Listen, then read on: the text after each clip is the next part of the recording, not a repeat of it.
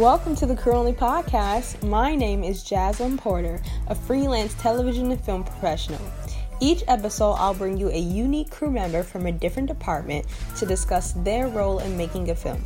We'll give you exclusive behind-the-scenes stories and advice on how you can get your start too. Thank you for joining us today and welcome to the Crew Life. Hello, everybody. This is episode 3 for season 2 of the Crew Only Podcast, and I am here with the funniest guy, Templeton. Thank you. So he's a sound engineer, and he's also a production assistant. He's worked for various companies such as BET, Viacom, and he's also worked for Condé Nast as well. And right now he's working on CHOP, which is Food Network. And might I mention he's also sex symbol, right? Yes, sex symbol. Yes, so very 2027, important. tell the people what you are in 2027. In 2027, I will be People Magazine's Sexiest Man Alive. Don't ask me how I'm going to get there. I'm going to get there. You just have to speak it into existence, right? Exactly. And you got to give yourself a little bit of time. So 2027, I feel like that's a good time. Because we're in 2019, so 8 years? Yeah, about 8 years. Yeah, I think you got it. All right. Oh, thank you. He's got this, guys. You'll see. So today we're going to just talk to him about being a production assistant. But what I'm really interested in, this is a really cool episode for me because I typically only work in scripted, and pretty much all the other people that I've interviewed on season 1, even the second episode of season 2, we've all done mostly scripted, whether it's, feature film or TV shows. So I'm really excited to be talking with you because yours is more of like on the reality side and also doing special events. So I know you haven't done scripted yet, so you can't really talk about the differences, but a lot of people have seen CHOP, so can you tell us what it's like working on that? Like, do they really only give them that much time? Do you get to try the food? Like, is it that intense? Like, what is it really like working on the set of CHOP? Okay, so working on CHOP, so we wake up and we get there 6 in the morning, bright and early, right? Okay. We get to set, and as a PA, my job is to make sure that all the stoves are clean. They have a culinary team that makes sure all the shelves are fully stocked, the fridges are fully stocked. We have special PAs dedicated to specific jobs. I'm kind of a floater, so I work on set. I might work with the art team, or I might work in the control room for a little bit. They have PAs that are dedicated to just the judges, so they go pick up the judges. They walk with them everywhere on set. Oh, wow. Yeah, they have other ones who are dedicated. There's one dedicated straight for the control room. There's another one who works with just the judges, like the special judges. Or there's one, if we do like CHOP Junior, there's one who's dedicated to the parents. CHOP Junior is so dope. CHOP Junior is dope. We actually did CHOP Junior on Friday. So pretty much while we're recording, the whole process is just like we kind of watch like an extended version of the show because they have monitors and we could watch the show and hear everything live, which is way more intriguing and interesting because I feel like they cut out a lot of the things. Because it's only actually 30 minutes. But how long are you guys filming for? We're legitimately recording for probably 10 hours a day, and that's one episode. So it takes that long to get one episode done, and they cut it down to like 30 minutes or an hour or whatever. That's insane, though. To think that they're cutting that much footage? Exactly. That's like way too much. So in between, while they do the cooking rounds, in between the judging and tasting, like we're cleaning up the stoves, and we're like moving things to make the next round a little bit more easier. The culinary team takes care of all the food. We actually don't really get to taste the food. But I don't even know if I would really want to because like, it takes a long time to record. So that tasting round takes about an hour. So that food is sitting there for about that time, So wait, okay. So they cooked, so say it's, what is it, challenge 1 or whatever, round 1.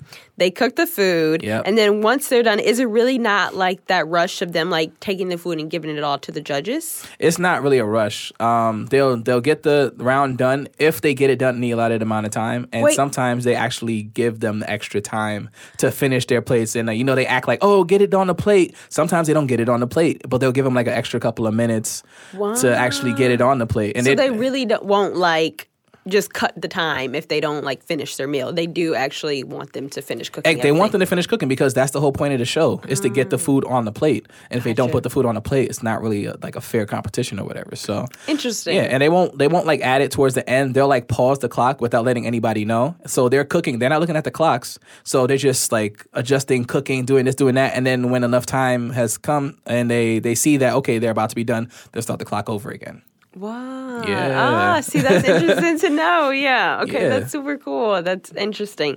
So the food that the judges are eating, it's not actually hot? Some of it isn't, yeah. Because like they don't have like those warmers. It kind of just sits there for a little bit. If it's a frozen element, they'll put just that frozen element in the freezer. Gotcha. So like when they make ice cream and stuff. Yes. So if they try and get that out first, but it also depends on the director. Like he'll decide what the tasting order is, and if that ends up being second or third or last, then they'll just take the ice cream and they'll put that in the freezer. And then when it's time to taste that, they'll take it out right before, and then they'll put it on the plate.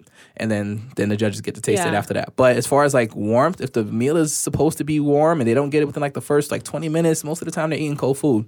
Wow, yeah, that's it's really crazy. interesting, right? That is interesting. So I actually want to take a step back. So I know that you said that you've been in the industry for about 3 years, right? So a cool story, actually, I want to share with you guys. So I actually met you. Has it been like a week or two? It's been like a week. A week, like about a week or two. So I'll tell you guys. So her name is Simone. Shout out to Simone. She has a podcast called Bonnets and Durags. And it was about like, what was it called again? It was like freelance versus 9 to 5. Yeah. So it was talking about freelance or like working corporate. And so I was listening to it, and Templeton was on there, and he, works in the same industry as me. So I tell you all the time, I slide into DMs. Like if I see people who like works in the same field or whatever, like I'll reach out. So I reached out to him on Instagram, and I was like, hey, I listened to the episode. Like, you work in the industry, I work in the industry, like super cool. And so it was very interesting because, like I said, he has this like freelance lifestyle where it's different than mine, because it's really like that day-to-day, week-to-week, like, I don't know what I'm doing next week, but I know what I'm doing now, whereas mine is a little bit more consistent. So how is that for you, like that true freelance life where you're on, you could be on a different project every week, or what you're doing this week is really different than next week? How do you kind of handle that? It's definitely a struggle, especially when you're first starting out. I didn't really know much about the field. I actually was into something completely different before I got into production. So when I first started, it was just a way for me to like make money on the side while I was waiting to get jobs, get calls from my other job. And then eventually I just started getting more calls in production. And then I was like, maybe I could turn this into like a career. It's a little bit wild, because you never really know what your schedule is going to be like. Literally, like in the course of a day, I could be like jobless for a month, and then like after that day I'll have like 4 weeks of work just out of nowhere. Wow, yeah. It's kind of crazy. It's not for the meek of heart. You definitely have to dedicate a lot of time. It takes a lot of patience, and also it takes a lot of preparing and planning, because again, you never know when that next paycheck is going to come. So you have to really work on making an impression and making sure that when those other production managers, they have other projects, that they call you, and you want to be the first one that they call, because if you kind of fall to the wayside, you tend to be forgotten about. That's just the way the production world works. They see you, and if you stand out, then they'll always remember your name. But if you're kind of like doing like a lackadaisical kind of job, you're not going to get a call back. So because how many other people want to do what you're doing? Exactly. So if you're going to be there, definitely like be there and be appreciative and work hard. It's not a hard job, but it's not for everybody. Yeah. So how are you actually getting those jobs, right? Because I haven't like done anything with like BET or Viacom. So how are you actually, getting those jobs and being able to work with these companies? Legitimately, it's relationships. It's all about just who you know and just building up a good rapport with people. Every job that I've gotten to this point, except for one, everything has been word of mouth. So have you not had to apply? I've applied for a couple of jobs, and I've gotten like one or two here. Like I work on this show on investigation discovery called Coldest Winter, but most of the time they just call me in for the rap days, and I'm returning equipment, so I don't really count that as a job. That comes like once every like couple months or so. Okay. But a lot of the jobs I don't apply for. It's just like I get a phone call like, hey, such and such recommended you. Can you work this day and that day? I'm like, either yeah, I can, or no, I can't. Then I work with them, build up a good rapport with them, and then they'll send my name to somebody else when someone else is looking for a good production assistant. And that's pretty much how I've been doing it for the past 3 years, just word of mouth. So what was your first actual job being a production assistant? My first job was I was a PA for this show on A&E called Black and White. I'm trying to remember the names of the hosts. Both of them were on Guy Code, and if you see their faces, you would definitely know them. One of them, his name is Christian. The other one is Sherrod Small. Sherrod Small is one of them, and I forgot the other guy's name. But the guy who was one of the production managers, he actually was my employer for my audio engineering job. And he didn't really have that many gigs for me at the time. So he was like, hey, I'm working on this show. We could use some PAs. I don't really have any work for you right now, but this is to get you, just a little bit of money to get you by or whatever. So I was like, okay, what's a PA? Then he pretty much explained to me, just come in and just do whatever people ask you to do. I'm like, fine, okay, I'll do it. Yeah. And it was just fun. I was just like, I had fun just being on set. I met a lot of interesting people. I met, what's that very frustrating white woman that's always, what is her name? Is she like a She's like no, she's like a political figure. And like a lot of people talk politics with her. I'm gonna remember her name. Ann Coulter, is that her name? Maybe. Yeah, I think it's Ann Coulter. I met her on the set of Black and White. Which is really interesting. Much about politics. I'm just gonna say it's very interesting because she is like, she's known for being, she's like Tommy Lauren, but like way more extreme. Like very insensitive when it comes to like issues of like. Talk about that. Can we just? No, but like the funny part was like she's this personality on TV, but then when I met her, she was the sweetest person. Really? She was very nice, and I was just like, wow. Did you not know how to take it? I didn't know how to take it. I was just like, wait. Like I've seen the things you said on TV, and like, am I supposed to hate you? Yeah, like you're always saying something, trying to get some kind of shock value, and it's just like, I don't know. Like I wanna not like you, but you're kind of nice. Yeah, exactly. But it could have been like fake nice, right? Like she probably really thinks these kinds of things, but she's just like being polite. I mean, I always think how people treat their PAs is probably how they naturally are. Because she didn't have to say anything to me. I was just walking by, and she was like, hey, you look interesting. What's your name? And I told her my name, and she was like, oh, that's a really good name, blah, blah, blah, blah. It is a cool we started name. talking for a little bit. Thank you. Appreciate that. And then we just started having like a little bit of conversation, and she was just like really nice and very open and very friendly. And she seemed like she's very nice and friendly and open to everybody, even including the host right before they got on set and started talking about like whatever issues they were talking about. Just like, wow, it's kind of interesting. That kind of gave me like a glimpse into like TV versus reality. Yeah. A lot of times what you see on TV is definitely not what's happening. Especially working on reality TV, that was a huge lesson that shows you that what's on TV definitely isn't what's really happening behind the scenes. Yeah, so I actually want to talk about that a little bit more because you worked on BET's Hustle in Brooklyn. Yes. So I haven't really seen it, to be honest, but we all watch reality. Like we watch Housewives and, like Love and Hip Hop. So... And I've always been curious as to like, okay, how much of this has really happened versus how much is it of the producers kind of like egging them on. So working on that show and what you saw, how much of it is real versus how much of it is like, are they telling them to come meet up at this place or are they legit just following them around with cameras? I would say that it is 75% scripted, pretty much, and 25% real. What's real is the reactions. But what's not real is sometimes you'll see people, they'll come on the set and they'll be prepped by like a talent producer or just one of the showrunners or someone who's in charge of story, and they'll tell them what the tone of the conversation should be. So they might tell one person one thing and tell something completely different to the other person to get a genuine reaction. You think that they're hearing the same thing, but she's like, oh, this is fine. And then telling the other person like, oh, she said you're a bitch, So then when they come face to face, like they'll record the genuine reaction. So like, why is she bugging out? A lot of the times it's not even her bugging out. She was told something that made her react in a certain way. Or like, when it comes to like lunches and things like that, or just meeting up in general, all that is like planned ahead of time. So like they tell everybody, like, so you know how they have call sheets. So is it really like, okay, we're all meeting up at this time at this restaurant? Exactly. Okay. Yeah, it's just like that. And it'll be like, oh, such and such's house, meet at this time. We're going to shoot from this to this. And then we'll shoot at this studio and this and this. We're going to do this party scene from this time to this time.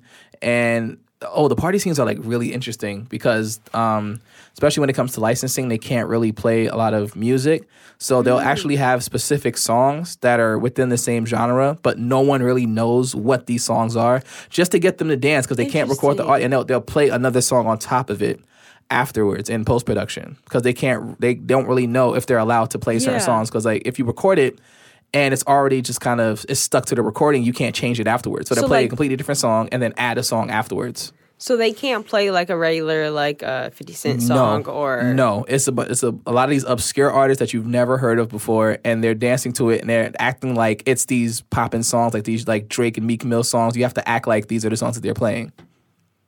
Wow. Yeah. That is so Yeah. Is production paying for like those parties and those dinners that they're making them attend, or is that coming out of their pockets individually, if you know? I think it's coming out of the production's pockets. Okay. I don't think any of the talent had to necessarily pay for any of the meals. No, they don't pay for meals. Okay. I know that for a fact. They don't pay for meals. So a lot of that comes out of the production budget. Interesting. Because I was always curious. I'm like, so how are these people like awake all the time, like really just randomly following them around the camera? I'm like, is there no organization? Like for each episode, do they have like storylines? Like, do you think the producers say for this episode, we kind of want this to be the story? Like, are they writing anything or? Yes, they are. They definitely have plans for all of the talent and all of the, at least for the show that I was working on. They knew exactly what kind of person they wanted this person to be, and they tried to cater the story to make it that way. Excuse me. Wow. And then they have other characters who they want them to play like supporting roles, but they knew exactly who they wanted to be the main characters, like from the get-go. They knew what relationship they wanted to try and force, even though they weren't supposed to try and force relationships, but they were definitely trying. You could hear them talking about it. Yeah, they're trying to manipulate people to be like, it was crazy, especially at the beginning. They were trying to force a bunch of relationships, and like some of them didn't really work out, and they would like try and like they would stop in the middle of the taping and they would like say like, oh, say this to that person and see how she reacts to that. Like literally in the middle of a conversation, in the middle of a date, they would try that to try and like coerce them into being a couple. And sometimes it just didn't work. So can you give us any like, because I haven't seen this show and I don't know who has or who hasn't, who's going to be listening to this, but can you give us any like specific incidents that you've seen them like for certain episodes or for certain characters where they've kind of like manipulated them or like guided a storyline or pushed somebody to do something that wasn't really organic? Yeah, there was the first scene that I worked on, it was July 4th, and there's a character on there named Azia, who is a recording artist, and a producer named Santos, and they really wanted them to be like the star couple of the show. So the first date, they were really trying to set it up and be like all romantic and stuff. They were feeding him lines because like she wasn't really feeling it, so they were trying to like get him to like really work his game on her, but at the end... Did she not hear them, though, telling him No, they pull him away afterwards. They'd be like, oh, they'll stop the scene and be like, oh, so I'd be like, oh, say this, say that, blah, blah, blah, blah. And they'll be like, oh, you hear she's reacting to that. Yeah, so maybe she might like... And they tried to make that a thing, but it ended up not necessarily being a thing. So, and other relationships... I'm trying to think, because they have two different teams, and my team was more What are the two different teams? It was two different teams. So they have a red team and a blue team, and they record both at the same time. So one team might be with these two people, and the other team might be with these four people or whatever. Oh. So most of the time, actually, there were some people on the cast that I didn't meet until like we actually had those party scenes, because I would mostly stay with like Azia's character or like Ivy, or who else did I like Baggy. Like I was in a lot of scenes with them, Santos, Darnell. I was with them a lot. But then a lot of the other cast members, like Eva, I didn't really see her that much. Who else was on the show? I'm trying to think. There were some twins that were supposed to be on the show. I never saw them. And Marco, I didn't really see that much. So that's how they get all the recordings together. So is that just for that show or reality? Is it two teams, like where they have people? I feel like for the most part it would be multiple teams. Like I know in scripted, as far as like with TV shows, you have a odd and an even team, right? So like you have odd and even episodes. So like, you know, you have, obviously there's a different director for every episode, but you have like the first AD and a second AD. And the DP who is different for like the odd episode, and then a different first and second, different DP for like the even episodes. But I never thought of it like with reality that you are having two separate like groups who are filming different people. Yeah, so it's very, very produced. I don't know how other shows are. I have friends who worked on Love and Hip Hop. They say it's kind of like the same thing. It's very produced, and their production team is very hands-on, and they try and orchestrate these certain reactions or these certain emotions and stuff like that. So I just assume that most reality shows are like that. Yeah. So tell us a little bit about what you do for Viacom, because we talked before, and for them, you said you mostly do their events. Yeah, special and you events, also told me that's kind of like... We'll get into that later about where you want to go. But share with us what you do for them and like what kind of events and what your roles are when you're working those events. Okay, so with special events, the ones that I do with Viacom and the ones I do with Condé Nast, they always have these either corporate events. They might have releases or premieres for certain shows or panel discussions. And pretty much they have a dedicated team. Viacom has a dedicated team who does that. So they'll set up all the events. Like they'll do they just came back from Spring Bake. They did this whole thing with DJ Pauly D, and they had this very huge party, and they put the production team together, and then they had some production assistants in LA because it was over in LA. So anytime they have an event, they'll orchestrate it, and then they'll bring in people to kind of help the event flow. And Viacom, they always hire a lot of PAs for the gigs that they do. They hire way more PAs than they actually need, which is kind of funny. So sometimes are there like just PAs getting to kind of stand around? Yes. Like there legitimately will be a PA pointing you in the direction of another PA, pointing you in the direction of an elevator where another PA is going to be there, and there's another PA on the top of the elevator. It's just like way too many PAs. Yeah. So it's just like, damn, why do we don't really need that many. This many people. You don't need that many PAs. It's crazy. But it's fun. Yeah. I like working with them. It's very fun working with Viacom. How did you build that relationship getting to work with Viacom? My first gig that I worked with Viacom, so the first gig that I did when I was talking about Black and White, I met this production manager named Michael, and he introduced me to a friend of his named Seth, who's a freelance production coordinator, production manager, showrunner. He just kind of does the whole run and gun thing. They'll fly him in, they'll tell him what to do, he'll make sure everything goes right, and he'll bring me on if he needs like a assistant to make sure other things are going right. And then he's in and out in like a week, maybe like 2 weeks, or maybe even just a day. Mm-hmm. So I worked with him for a little bit, built up a rapport with him. And then he used to work at Viacom, and then one of the guys that worked there named Charles, he needed some PAs, and they wanted to get like a new bunch. So he put my name in there, and then Charles gave me a call, and I worked on the Nickelodeon Upfront in 2017. What's that? So an Upfront is pretty much a party that the company has with their higher-ups to kind of talk about what the network or what the channel is doing. So for Nickelodeon, they talked a lot about the new shows that are coming out. They showed them previews. They had a lot of Nickelodeon-themed excuse me. They had a lot of Nickelodeon-themed foods and Nickelodeon-themed art. Actually, I'll show you. I don't know if you saw it when I got the Jameson out the room. We got a little Jameson in here. There's actually a wall art of Hey Arnold that I got from that event. Oh, dope. Yes, I was like, I'm gonna show it to you afterwards. But yeah, they have upfronts. So they had that one for Nickelodeon, and then they have one for BET. They have one for MTV, and then they have one for pretty much all the networks for all the like the VPs and all the really really high execs. I'm actually working tomorrow through to next Friday. I'm working on the upfront dinners for this year. Oh, so they have them like every They have them every single year, yeah. Oh, wow. Mm-hmm. So that's going to be my paycheck for the next 2 weeks. Look at that. High five. Get your money. Exactly. So I know you told me before that we were talking about like, okay, where do you want to go in this industry? Mm-hmm. And you said you really want to try to move into doing special events. Yes. So just explain like what that actually means, what you would be doing, and why you want to do special events.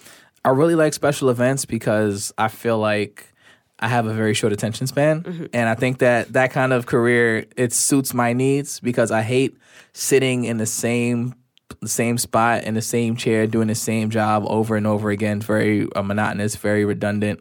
And I will lose my mind. So this freelance life is perfect for me. It's perfect for me. Because like one day I might be doing this thing, and then another day I might be doing this thing. I might be working on this TV show. I might be working on this premiere. So it gives my brain a lot to do. And I feel like if I have like 4 days to do a project, then I'm a lot more focused, like laser focused on that project rather than kind of spreading the same responsibilities all throughout the course of like a couple months or whatever. Yeah. So eventually what I would want to do is what Seth does. He gets flown out all the time, and like he works on projects with a bunch of different companies like NFL. He's gotten me gigs with ABC.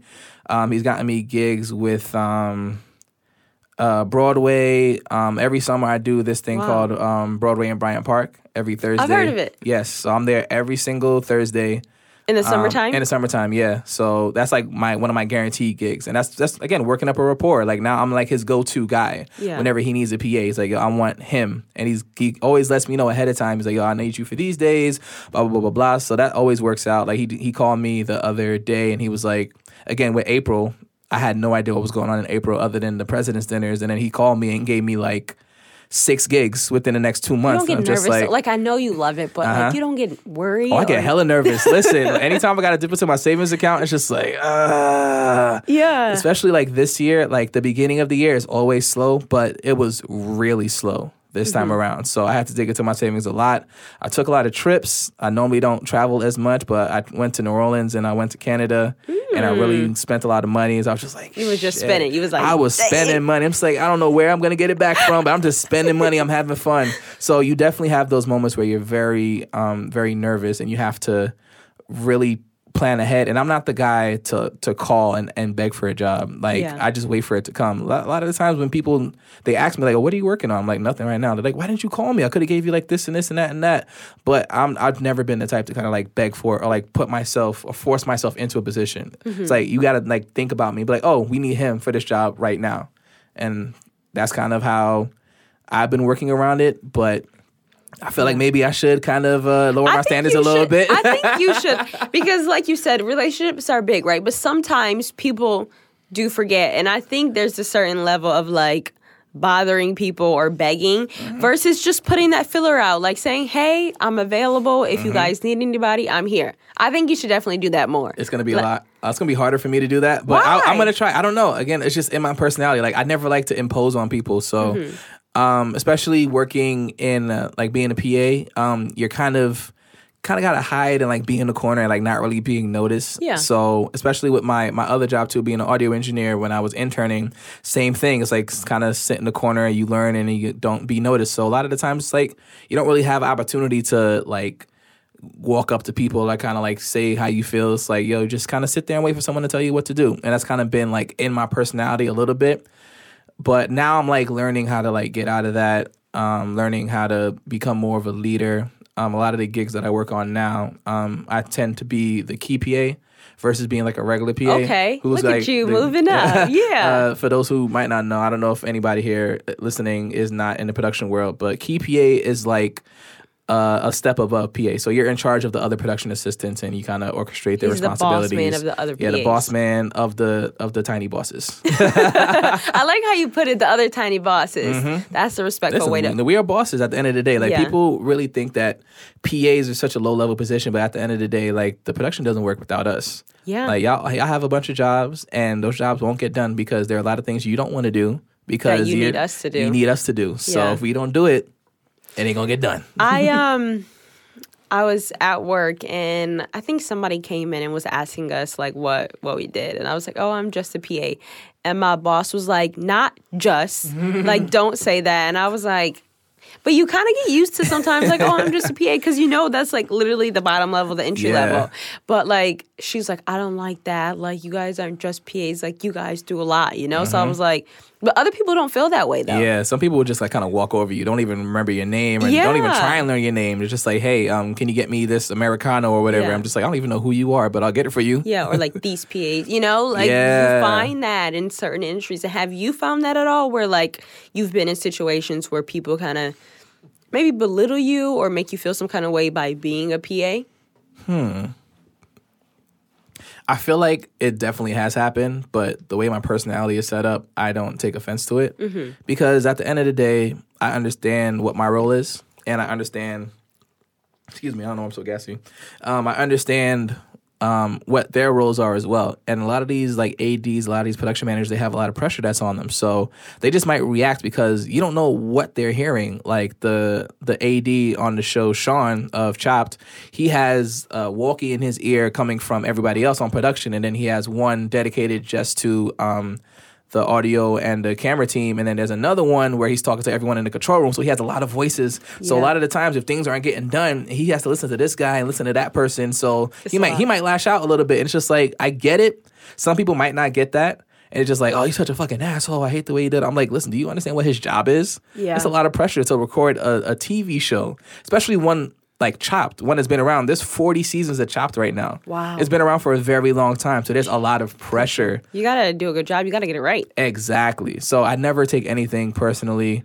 I've never had to if anything, I got to talk to more PAs than anything. It's not really about like the higher ups talking down to me. It's more about the PAs not really understanding what their role is. It's like, yo, you have to do this, and they're just like, oh, we're supposed to do this, and we're supposed to do that. We're supposed to have this. Yeah, but I'm just like, no, like do it. Oh, the box, like she could have picked up the box herself, but yeah, she could have. But that's what you're here for, to pick up the box she doesn't want to pick up, to clean the things she doesn't want to clean. I think it's a fine line. It definitely is a fine line. I will say sometimes it's a fine line where I think people can sometimes take advantage of PAs and treat them as like their maids or servants, which we're not, though. So I think it is that fine line of like being there to make sure that your job is to do what everybody else kind of really doesn't want to do, but it's also like, you could have maybe threw that in the garbage. You could have threw that in the garbage. Or you literally just left that there for somebody else. Or you could have closed your door to your office when you was leaving. Yeah. Or you could have turned off the light. Like, sometimes it's like basic stuff. Like, do you just leave your light on? You know what I mean? So sometimes, to be honest, I'm like, really though, like, you couldn't do that yourself. But I would like to think that I wouldn't be that kind of production manager or that kind of AD, but I don't know. Who knows what happens when you get power? Yeah. I might just be like, close my door. I don't got to do that anymore. Somebody else can do it. Doorknobs. I don't have to touch those I'm not anymore. Touching that. You know how many germs are on there? You touch it. Yeah, so I think sometimes it can be a fine line. Has anybody ever referred to you as like kid at all? And have you found it like offensive or anything? For those of y'all who don't know me, I am a 6'3", 240-pound man. So if you call me a kid, you got a lot of balls. A lot of people don't have balls like that. So a lot of the times, like, people come to you like more respectfully. Especially, I feel like it's also my demeanor too, because there are some people on set who are like assholes to everybody except me. I've had jobs where like one person was supposed to be the asshole, but I never saw them as an asshole. They never treated me like they were an asshole. I think it's just the way that you approach it, and it's the way that you like interact with people. Like, as long as you have an understanding of like where that person is coming from. A lot of people, they don't try and see like why they're frustrated or why they're angry. They're just like, oh, you don't respect me. It's not even about that. It's not even about you. You don't know why. You don't know what that person's going through. You don't know what kind of news they heard. You don't know what kind of situations they have. You don't know how much money they got in their pocket. Family members are sick or how much pressure they have. So I try and think like that towards every interaction. So I never take anything personally. And I'll never do that. Yeah, you don't know. I hear that all the time, though, in this business. Is like the number one thing is to not take things personally. But, like, to be honest, sometimes it's difficult. Yes. Especially, like, see, you're moving around a bit more, but when you're, like, working with someone.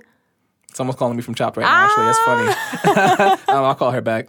But when you're working with someone for a long time and day in and day out, like, you're getting that same kind of, I don't even know how to explain it, like, standoffish or the attitude. Like, it gets to a point where it's like, okay, I know I'm not supposed to take this personally, but I am. Because if you coming in here like this all the time and talking to me like this, you know, you can't help but start to feel like, are you personally attacking me or are you that miserable every day? Yeah, some people just have a very passive-aggressive demeanor to them, and it's just like, I won't interact with you that much. Like, just because they're that way and I'm very understanding doesn't mean that I have to interact with you and try and be your friend.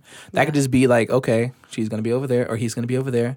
I'm going to be over here. And like very minimal interaction. Even keeping like those interactions to a minimum, I feel like that even creates an open space for people to feel more comfortable because you're not constantly in their face or constantly creating some kind of tension or creating some kind of trauma for them or whatever. Then it's like, oh, okay, well, he doesn't really piss me off that much. So I'll have a conversation with them. And a lot of the times you just sit down, you guys end up at the crafty together, having a random conversation, and you find out that they have this or they have a brother that's this, or we might find something that we have in common. It's just like, oh, okay, cool. Now I understand you a little bit more. Yeah. So listen. You're in New York City, right? Like, people move here from all over the world to come here and try to achieve their dreams. Do you ever feel very, I guess, maybe fortunate or, like, lucky to think, like, I work in the television and film industry, like, millions of people want to be doing what I'm doing every day. Like, do you ever, like, take a minute and realize, like, what you're actually doing?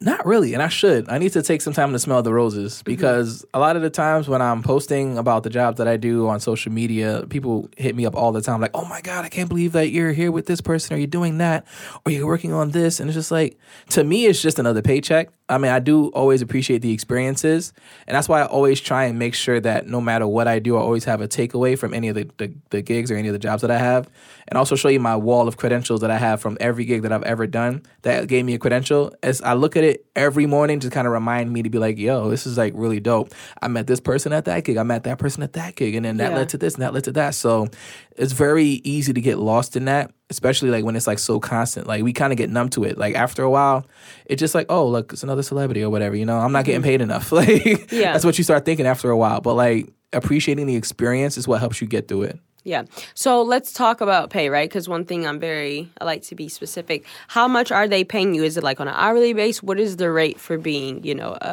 I guess a production assistant working with these companies? Okay, so it's always going to be a day rate for a set amount of hours. And then if you hit that set amount of hours, then you're supposed to get time and a half. But it's kind of iffy because some companies, they'll do time and a half, but whatever the hourly rate is, they'll hit you with 8 hours of a little bit less than that, and the 4 hours of overtime, that'll be at another rate, and then it'll equate to a day rate. But it's just like kind of weird. It's kind of weird. It's just like, yo, if I do this and you cut that in half, it should equal this. But sometimes they kind of they freak it a little bit.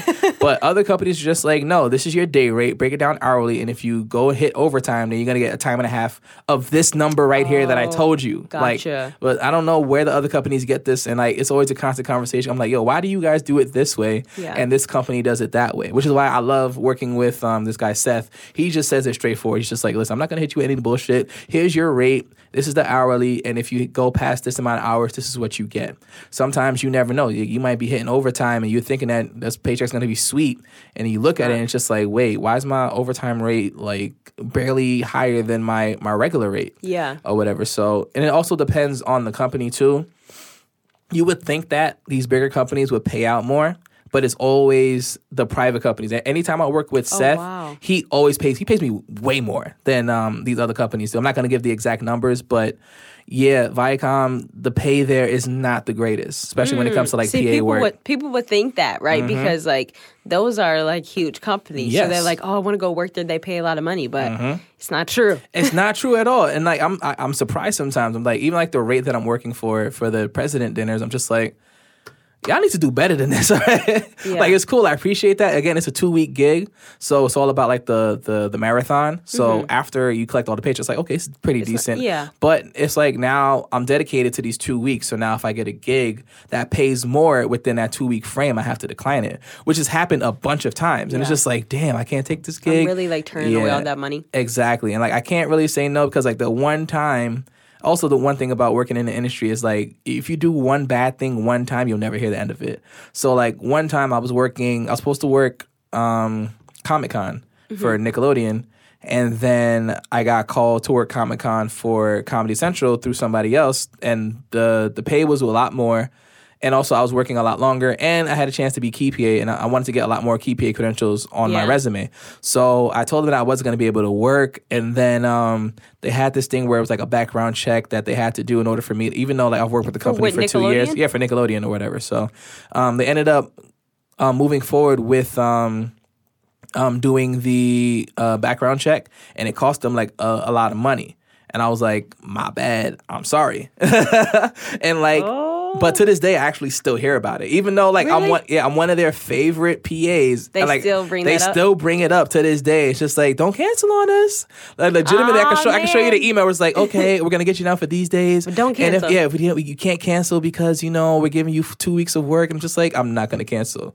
And I'm like, that was almost like, a year ago. It's just like, so you definitely got to make sure that you're on your P's and Q's at all times because they will not forget. I always hear stuff like some of the first show I worked on, it was the APOC, and like it's kind of been like 2 years now, so I'm like forget exactly what he said, but basically it's just like make sure you always leave a good impression. Yes, and sometimes you meet people who you work with that you're like not a big fan of, but like you just always want to leave a good impression because you don't know who they know that you might need to know or who you know what I mean. Like, so if somebody calls them and asks them about you, what are they going to say? Exactly. Like, you have no idea. Like, you might not ever want to work with them again, right? But you don't know if your reference will call them and ask them about you. Listen, that's the most important thing, because like a lot of these situations, like with Chopped, I was only brought on board because one of my friends, he got put on as one of their driver PAs, and they needed some help for the set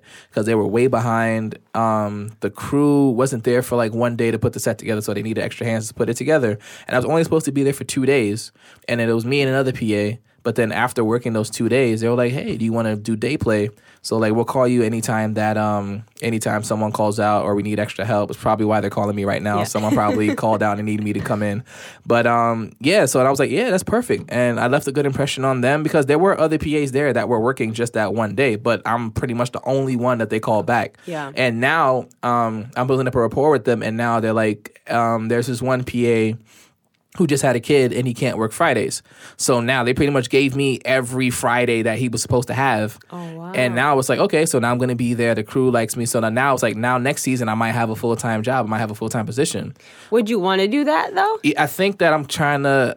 Are you transitioning? I might transition a little bit. I've been feeling like, you know, the run and gun of it is fun and everything like that, but I do feel like eventually I'm going to have to really dedicate some time and a lot of effort and a lot of patience, because that's just the way that you work up and you build rapport with a specific team.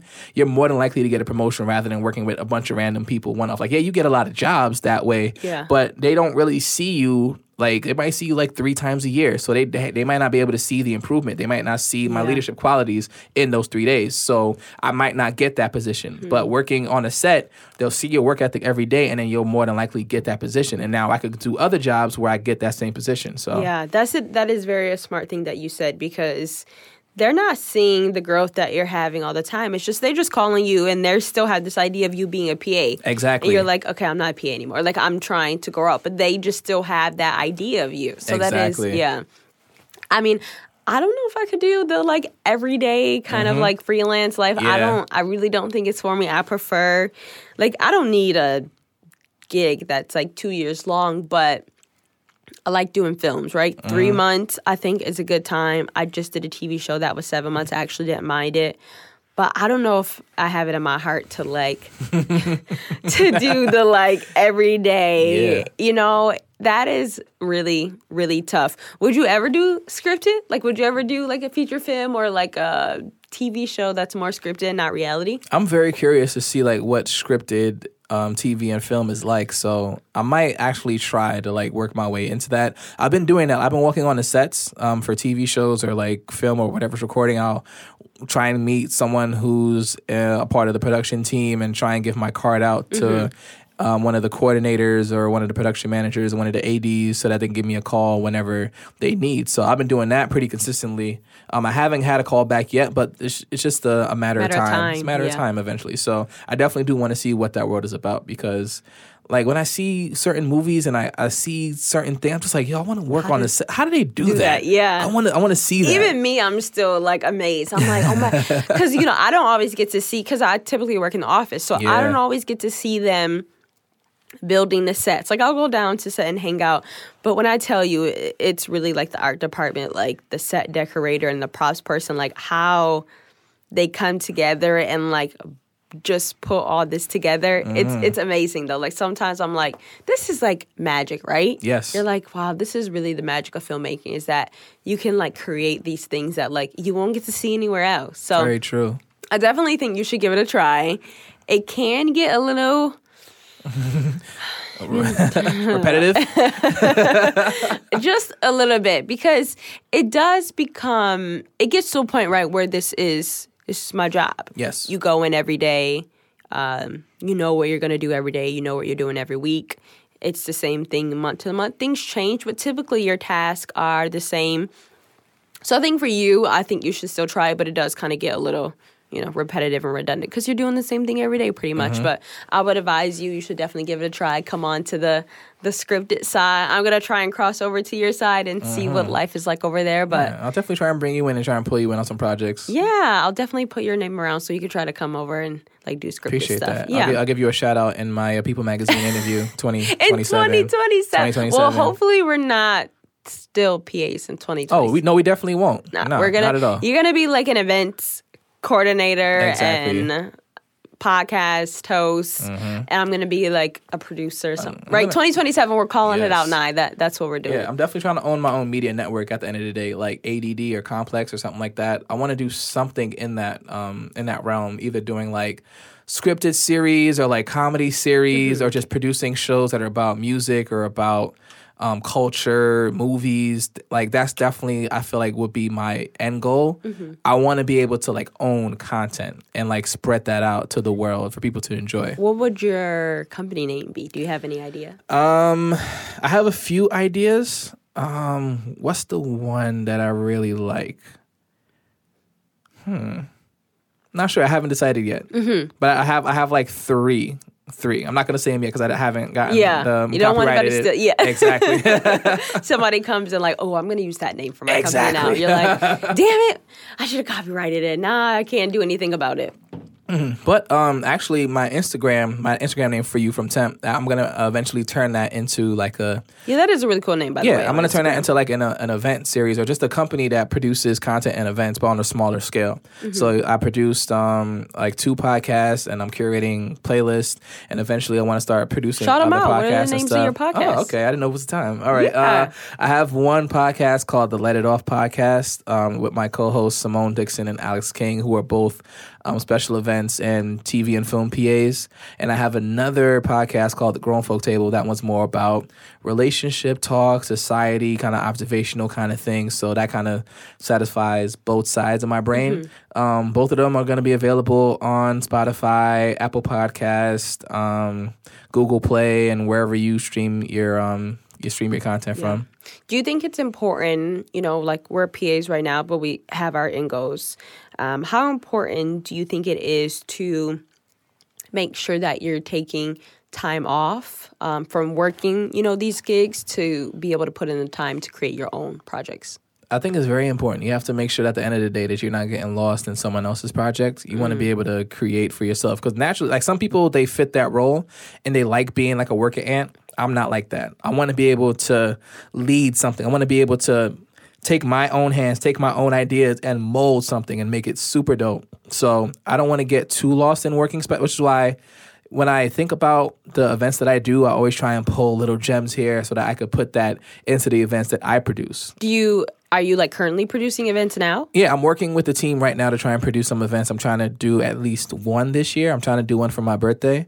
Hopefully everything works out logistically and money-wise, because you already know money's always a always big a thing. factor. So hopefully by my birthday, which is in August, I'm going to throw my first event. So we're going to have good news because it's going to happen. Let's speak it into existence, just like this, People's Magazine, Sexiest Men Alive 2027. Yes, 2027. This August. Yes, make sure you buy the cover. This August, Templeton is going to have a dope event. Can you give us a little glimpse of what it's going to be about? My idea is kind of like, I want to incorporate music into it.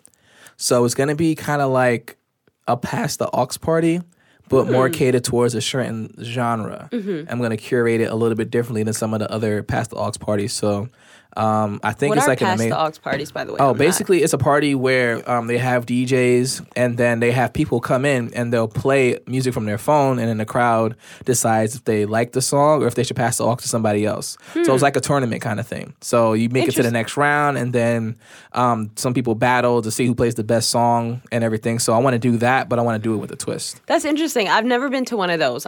I'll invite you to one. Yeah, next time they definitely. Have one. I've never been to one. I've never really heard of it, so it sounds kind of interesting. Oh, they're very I'm down fun. to go. Yes, we're gonna get you down, putting that into the universe. Yes, Jaslyn is coming with me to Pass the Aux party. Pass the Aux party. So let's talk about, before we finish up, what is? Finish up. We can keep going. Just getting started. We can keep. All right, let's keep going. Yes. What would be? Let's do like a 2-year plan. 2-year plan. What is Templeton's 2-year plan? Okay, so what I'm doing right now is I'm kind of living a double life.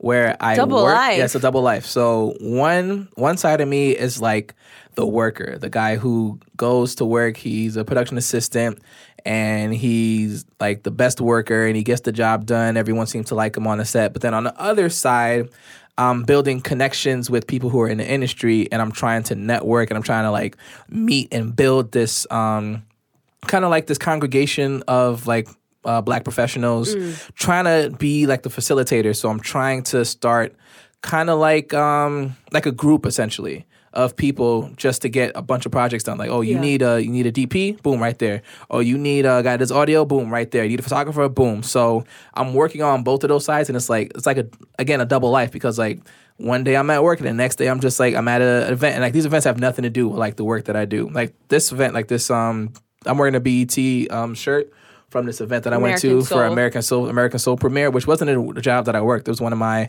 industry friends who invited me out. So I wanted to go there to meet people so I could start building up my my catalog and start meeting individuals who could probably help me boost anything that I'm trying to do personally. Yeah. And maybe I could try and boost anything that they're doing too. Yeah,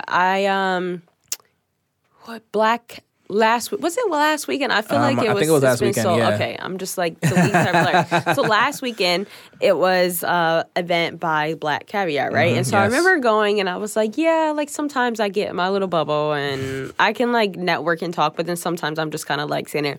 And you were like, nope. That's not what we're gonna do. You're gonna go and network. And you were like talking about yourself, where you were like, I'm gonna try to make my way across like the entire room. Yeah, you're like, I'm going to try to talk to many people as possible. And I definitely could see where you're like, I want to be able to continue to like build these relationships and meet as many people. Because they always say, what is it? Your network is your net worth. Exactly.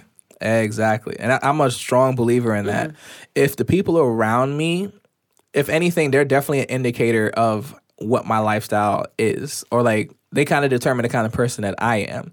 So if I'm surrounded around a bunch of people who aren't doing anything, then essentially I am a person sitting around doing nothing. Yeah. So I'm trying to surround myself with individuals who have ideas, who are always trying to push towards that, who are always trying to incorporate other like-minded individuals in the planning, and just trying to make sure that I'm always constantly inspired by my friends or like my immediate network. Because at the end of the day, when you don't have the motivation to do something around you has to like snap you back. Like it's always, I feel like it's very important to make sure that you're always your main source, but it's always nice to have like a backup plan every now and again and be like, yo, I don't even know. And my friend's like, yo, I don't know what you're talking about. You're doing this, you're doing that, blah, blah, blah, blah. You got this going on. I'm like, you know what? You're right. Let me get back on it. Let me get it together. Exactly. So I don't even know if we finished your 2-year plan. 2-year plan. So essentially what I'm going to do is I'm going to build a network, and I'm going to start producing smaller networking events, kind of like Black Caviar, but more catered towards actual interaction. Okay. More kind of like the CCNY. CCNY has events, and they try and push people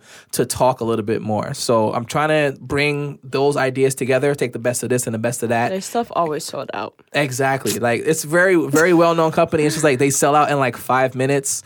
Shout out to Simone. Same thing. Actually, I didn't meet her there, but that's the first time I met her in person was at a CCNY event, because she volunteers for them, and I was like, oh, look, it's Simone. I finally get to see you. I think she's like their events coordinator or something. She might be. Yeah, we never really talked about what she does there. Nah, I think she's she does their events. Oh, shout out to Simone. She's good. Yeah, I think she does like their whole events. But yeah, I think I tried to get a ticket for something, and it was like they were like releasing at 3 p.m. So I go on the webpage at 3 p.m., click it, and it's just not working. I'm like, you telling me it's sold already? I'm like, all right, I'm so over this. Yes. I mean, that's amazing for them. You know what I mean? But I'm like, yo, this is mad annoying. Yeah, I know, right? It's crazy. Yeah, it's insane. Yeah, definitely. If you ever have the issue again, try and talk to Simone. If she's the event coordinator, she'll definitely probably be able to like hook you up. Not y'all, just Jaslyn. Right? I'm like, I didn't say that. That was Templeton. I never said that. That was Templeton that said that. So shout out to Simone. Yeah, shout out to Simone. She's mad dope. But do you have any advice for people who kind of want to be doing what you're doing in New York City? What advice would you give someone who wants to be a PA and to be able to work for companies such as, Viacom or the Food Network, Condé Nast? What would you say? Always move as if there are eyes on you, even if no one's watching, because you never know who might turn that corner and see what you're doing. A lot of the times there are really bad PAs, and I always come face to face with bad PAs all the time, and I hate it. People who are just kind of being lazy, always trying to avoid doing work because that makes my job that much harder. Or just people who are just always constantly complaining, or people who just don't really seem to get it, people that let their attitudes get in the way of certain things. You have to understand that, like, it's a very good opportunity to be around these people. At the end of the day, no matter what your complaints are, no matter like how low you think the pay is or how long the hours are or how long it's been since you had lunch or lunch is shitty or whatever, it's still a great opportunity that someone wishes that they had. So definitely appreciate that. And if you're good to the game will be good to you. Mm-hmm. Like people always ask me, because like I have a lot of other PA friends who don't get the gigs that I do. They're just like, what do you do? I'm just like, I just go there and I work. Are they like struggling? Not struggling, but like they get gigs, but like they don't like the gigs that they get. Because like they're always asking me, they're like, oh, how come this person didn't call me for this gig or whatever? Yeah. And like it's a person that we've worked with before on the same gig together, like, and it's just like, you do? Yeah, I'm like, well, that person doesn't really like you that much. It's really, people want to work with people they like. Let's be honest. Like you don't want to be a crappy worker either, but they're gonna pick somebody after they look at who's good. It's like, okay, who do we like? Exactly. We're all working long hours. You want to spend time with people you actually like. Exactly. And sometimes that's actually more important. Again, like we were saying earlier, like sometimes you might want to work with the guy who might not do as good of a job, but you like him a lot more and he respects the crew. He does his thing. So like we're going to hire him first before we hire that other guy who might be good at one thing but like sucks at everything else. Yeah. You know? So definitely be observant, be appreciative, and build that network. Always make sure that if you're in these spaces and there's a lot of opportunity. Are there places they should go or to kind of try to meet? Again, I've been lucky. I've just been able to like naturally just meet people. Mm-hmm. But if you're into production or you want to get into production, I would suggest using LinkedIn, which is something that a lot of people use that I don't use at all. But a lot of people, that they look at the credentials and they see, oh, this person worked on that show, and then they'll see what they're doing on social media, and then they might message them that way. Mm-hmm. I've known people who've gotten jobs just off of that. And making sure that when you do make that connection, that you make a connection that's going to last. Because, again, people just get forgotten every single day. It's just like, who's that person again? Can we also talk about, like, if somebody is cold emailing or cold DMing somebody about a potential job opportunity, how they should approach that person? Definitely do your research. I'm not a fan of the copy and paste where it's just like, I know you just kind of saw who I was. I told Tim he was bougie, by the way. I'm bougie for that? No, I'm not bougie. So what she's talking about is on that episode of Bonnets and Do-Rags. I brought up this email that I got and how I didn't respond to it because I didn't really like the way that it came off. It just seemed like it was very cookie cutter. It didn't seem genuine. There wasn't any kind of connection. It was just like, hey, help me. And it's just like, why? I don't know you. So I feel like you definitely need to build a connection. Like, let that person know that you're interested in what they're doing. I cold DM'd you. Did you call? I got to see. No, you said, oh, I work in the same field as you. See, that's the connection right there. Yeah. People might just message me and they might say like, yo, I love your perspective on the podcast or something like that. But if you just message me like, hey, I have a podcast. Can you help me? It's just like... It's like you didn't even say hi. Yeah, how was my day? Exactly. Nothing. Build some kind of connection. Like, do your research on people and make sure that you're trying to build genuine connections. I will always do 5 very well thought out emails rather than sending out 100 blast emails. I'll take that every time. Yeah, no, I had somebody DM me. I don't remember what they said. I can't even pull it up, but it was something like, I'm trying to get into the industry, but nothing is working. Like, can you help or something like that? Seems kind of desperate. And so I responded and I was like, hey, I would love to help, but I don't even know your name. You didn't even tell me your name, you know? Exactly. And I was totally cool responding, but I just wanted her to know, how you present it. Because I think because of social media, people forget that anytime you meet somebody, even if it's in person, the first thing you say is, hi, how are you? You say your name, like, hi, my name is Jaslyn Porter. Like, how you doing? Like, when you take, a foreign language, the first thing they teach you is how to say hi, how are you, and your name. Exactly. So it's like anytime you're emailing or even if it's social media, you should always, mention your name and ask how somebody's doing. Don't just right away, ask somebody for something. Exactly. And, I do it. I'll respond because I think sometimes people forget that. And then if I feel like after that, your vibe is just not right, you don't care, you're just still asking and not, getting it, then okay, I won't respond. But sometimes people need those reminders or they need that, etiquette kind of thing where it's like, yo, say hi, ask how I'm doing, ask maybe how you can help me first before you just ask, how I can help you. So I think sometimes people need reminders. Like maybe you just needed to remind that person, Tim. See, we're on the same page here, but I just don't got the time. Yeah. So it's just like, all right. Like I'm not as popping as Templeton, obviously, right? Please, like I'm not getting tons of emails, so please. Or tons of DMs. That was one email. All right. I'm not getting like DMs out the wazoo or anything like that. So every now and again or whatever. It's always about like, oh, how did you get into this? It's always like people trying to figure out how you get into these events. Yeah. Like, oh, how did you meet this person? How did you do that? It's just like, oh, you just trying to get in on it or whatever, you know. It's never really a genuine thing like, yo, I think what you're doing is so dope. If it was more like that, then yeah, I'm more than willing to. Like, we met and like we vibed right away and like I send you everything. I'm like, yo, these are the events that I have. Yeah, he like invited me to that. I was like, yo, I'm already actually going. But like when he sent that, I was like, you know what? I like him. Like, thanks for sending it to me, inviting me. Like, you didn't have to. Like, there's a lot of people who, like, keep stuff to themselves. Exactly. Like, oh, I'm not going to share this. But you were like, you share me mad stuff. And I'm like, yo, Tim, don't you send me nothing. I told her. She said, don't send me nothing else. I'm tired. It was so true. I was like, not forever. But I was like, don't send me nothing else for the rest of this weekend. Like, I am not going. And I think he still was sending me stuff. But I was like, probably did. Yeah. But I was like, you know what? But that's like, I appreciate that, because anytime. It's not like I'm going to be stingy and hold the information back. It's like, here are some dope events, like come, like meet different people. And I think that's more what it's about. It's like just kind of sharing that, but being authentic and making sure that there's still like, some type of connection there with people and not just looking at people to see like what they can do for you. It's like, well, what can we do for each other? Like, do we like each other? Are we cool? So... Yeah, I'm all for helping people. That's my thing. It's like there's plenty of work out here.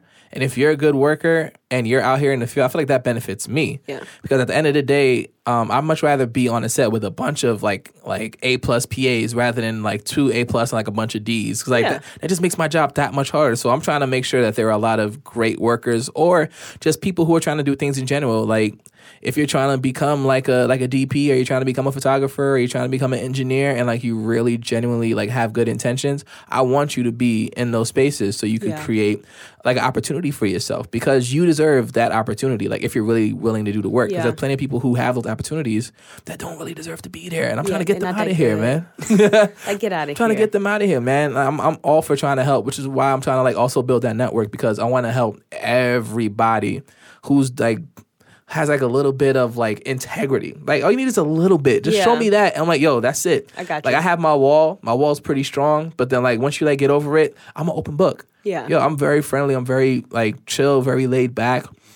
It takes a lot for me to like pick up a bad vibe from you. So if I get a bad vibe, it's just like, all right, cool. Or if I'm sending you events and I realize that you never say anything back or you never send me events in return, like I'm like, okay, cool. I see this is a one-way relationship, so I'll stop sending things that way, So as long as you're willing to help, it should definitely be a two-way kind of street. If you see it as just like you're the only person that's sending stuff or trying to help them out, you're like, all right, no, I'm not wasting my time because it should be exchange for sure. Or something simple like a thank you. Like I send events to some people sometimes, they just don't say anything in return. I'm just like, do you want me to send this to you? Like I don't know what's going on. Exactly. It's like, hey, thanks. Anytime anyone sends me an event, even if I can't go, or if it's an event I'm not interested in, or if it's an event that I already have, which happens a lot, it's just like, thank you, I appreciate that, rather than like, oh, I got this already. I hate hearing that. Like that's my one pet peeve when it comes to events. It's just like, oh, I got that already. It's just like okay. So you think you're better than me because you got the event first or whatever? Like, no, you're not. What? Like we're at the same level. Yeah. Like don't do it. That. Don't do it. Yeah. It's not nicer. Do you have any cool stories that you want to share about any of the productions that you've been on? Or just being in this industry, any cool stories? The coolest story that I could think of is the time that I worked the red carpet at the VMAs last year. That is really cool. Yes, it was like really dope. Same guy, Seth, got me in contact with this girl named Cookie. Hey, Seth, I'm going to be reaching out to you just if you're listening. Hi, Seth. I'm Jaslyn. Seth. And he's from Jersey, too, so y'all might live in the same neighborhood. God, this is awesome. Yes. So, it's meant to be. It is. So Seth, he brought me on to work with this girl named Cookie, who does the VMA press production every year.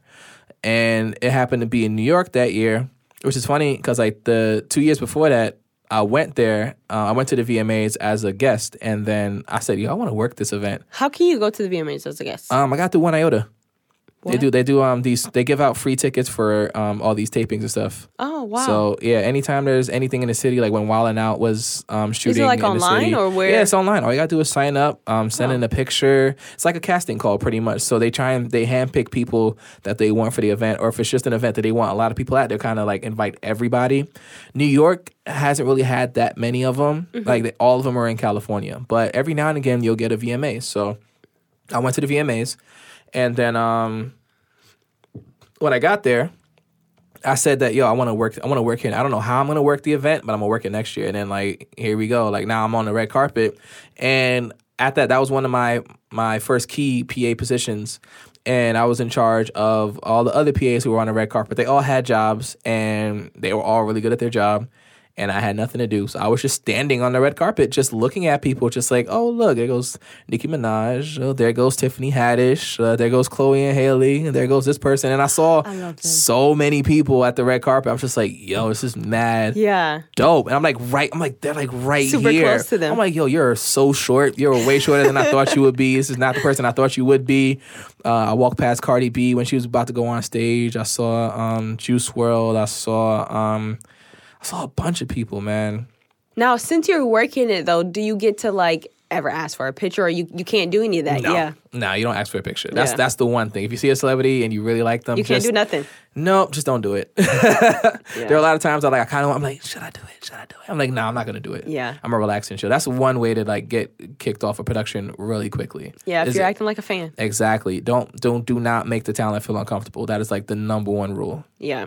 I know we had an incident like that before on one of the, like, first jobs that I worked on. Like, somebody kind of did that, and it was like, why are you asking them for a selfie? Like, yeah. So I definitely did learn that early on. But then I'll see, like, I won't ever ask, but then I'll see other people, and I'm like, how to get a picture with that person? So sometimes I'm like, I'm confused here. Like, are we not supposed to? But, like, y'all all got pictures with the cast. And I'm like, over here, like, I want my picture too. You know? So sometimes it's like, it's not fair. Like, I don't know to ask. Like, I'd be feeling that way, but, like, I wouldn't risk it. At the end of the day, like, you'll probably see them people again. Like, if you're constantly working, like, I've seen like celebrities at events, like, so often that some of them recognize me. They're like, oh yeah, you worked that event, right? I'm like, oh shit. I didn't even say hi to you. I didn't say nothing to you, but you recognize me, I guess, because I stand out or whatever. Yeah. But, like, if it's meant to be, it's meant to be, and maybe you'll get an opportunity where it's okay to get a picture. Yeah. But, like, if you're a PA and you're trying to get your foot in the door, that's definitely like one way to get kicked off. Yeah. Any other no-nos while we're on the topic? Any other no-nos? Let me see. I don't know. I feel like it makes such sense. I feel like it should be common sense, but a lot of the times it's not. Like, common sense is not that common. It's just like, damn. It's just like, make sure that you're not on your phone all the time. But actually, I'm lying, because I'm on my phone a lot when I'm on jobs. On my phone, but everybody all the is time. Now. Like, you walk into a store and the cashier is just like on her phone, and I'm like, oh, this is what we do now. Yeah, but the funny thing about it is that, like, if I'm on my phone. When I'm on my phone when it's like downtime, where it's like, okay, in between while they're recording or whatever, like, I'm not on my phone when I'm supposed to be cleaning the set. So that's why I think they don't really care about it, like, too much. So when it's time to clean it, they're like, okay, cut. Now it's like, okay, my job is done. Put my phone away. I'm cleaning until they say rolling, and then now I'm back, and now it's like, I got nothing to do, so I'll be on my phone or whatever. So, what else is a no-no? I'm trying to think.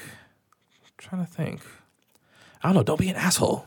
Yeah. How about that? Just like, don't just be be an asshole. Cool. Right? Be a nice person. Like we were saying before, like, people like to work with people. People want to work with people they like. Exactly. So if your energy is just bad, or you're creating a bad atmosphere on set, they're not going to want to call you back. That's the worst. Nothing worse than a bad atmosphere, especially when it's people that you work with constantly. It's the worst. Not with it. You're working with, like, you're at work more than you see your family, right? Exactly. Because you're working 12 to 14 hours. You only got 24 hours a day.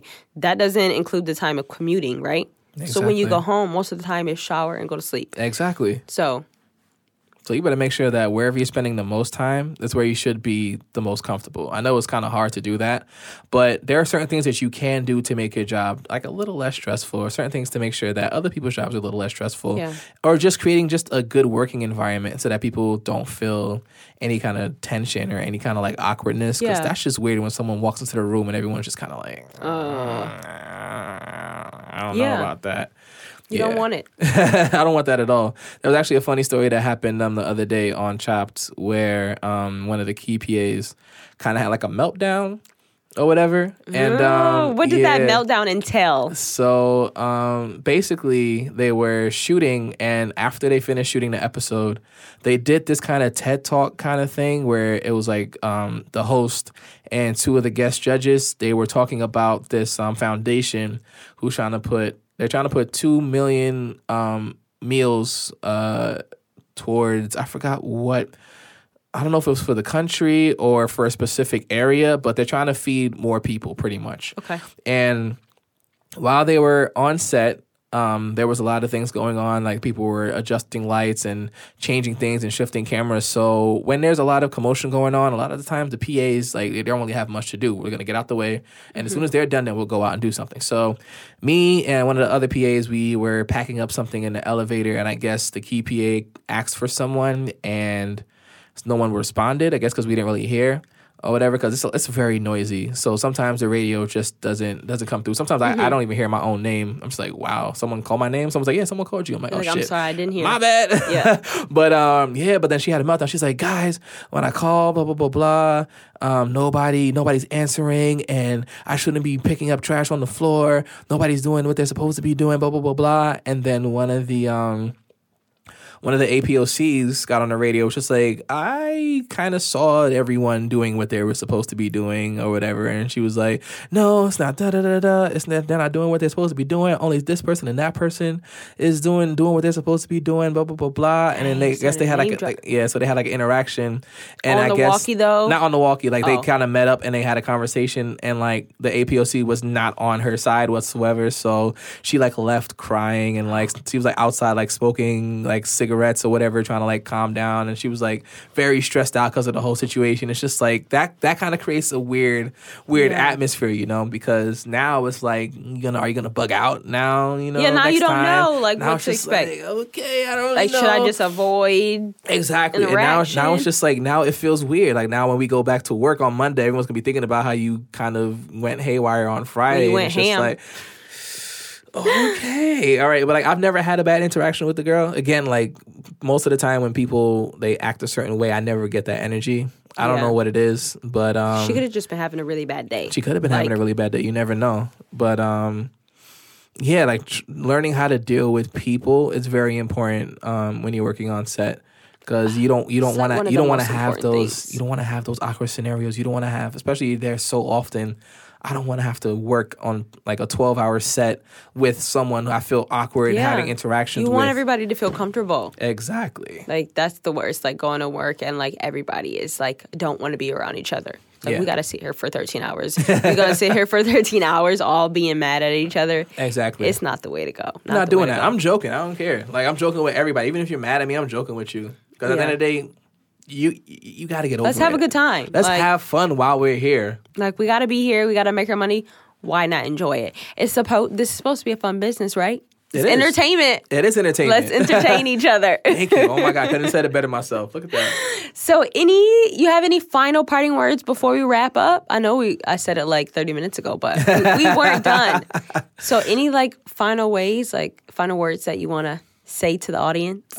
Make sure you pick up that magazine, 2027. Oh my God. People Magazine, Sexiest Man Alive.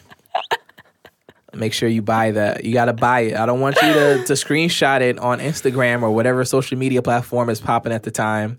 I want you to buy the actual magazine and take a picture of it so that I know you're a real friend of mine. Yes. That's how we ending it. That's how we're ending it, yes. 2027. 2027. Make sure y'all buy People's Magazine, Sexiest Man Alive with Temple 10 on the cover of it. And I will shout you out. Oh, you're going to shout me out? Because this is where we announce it first. Exactly. Crew Only Podcast. This is where it is announced first. So make sure y'all go get the copy. Thank you very much. Thank you so much, Templeton. I enjoy having you on. Everybody who's listening, I hope you guys enjoyed this episode. This was really exciting for me because, again, I haven't really talked to anybody who's worked in reality television before. So I was just interested and I wanted to be nosy and find out, all the deets because I watch all these shows. So it was interesting to, hear from your perspective what it was like. So thank you for sharing that with us, guys. I hope you learned something. I hope you enjoyed it just as me. And make sure you guys stay tuned for the next episode. Also, Tim, make sure you shout out your social media platform so everybody can follow you. Nice. Okay. You guys can follow me on Instagram at ForYouFromTemp. Again, that's ForYou, FORYOU, FROMTEMP. Follow me on there and check the Instagram bio because I have links to everything that I have going on my playlist, on my podcast, all the projects I'm working on will be in there. So if you want to know what I'm working on, just follow me on Instagram. Alrighty, there you have it. Thank you guys for listening. Make sure you guys subscribe, rate, and write a review, and listen to us on Apple Podcasts. We're on Anchor. We're on Stitcher. 11 different platforms, so make sure you guys give us a listen. Thank you so much.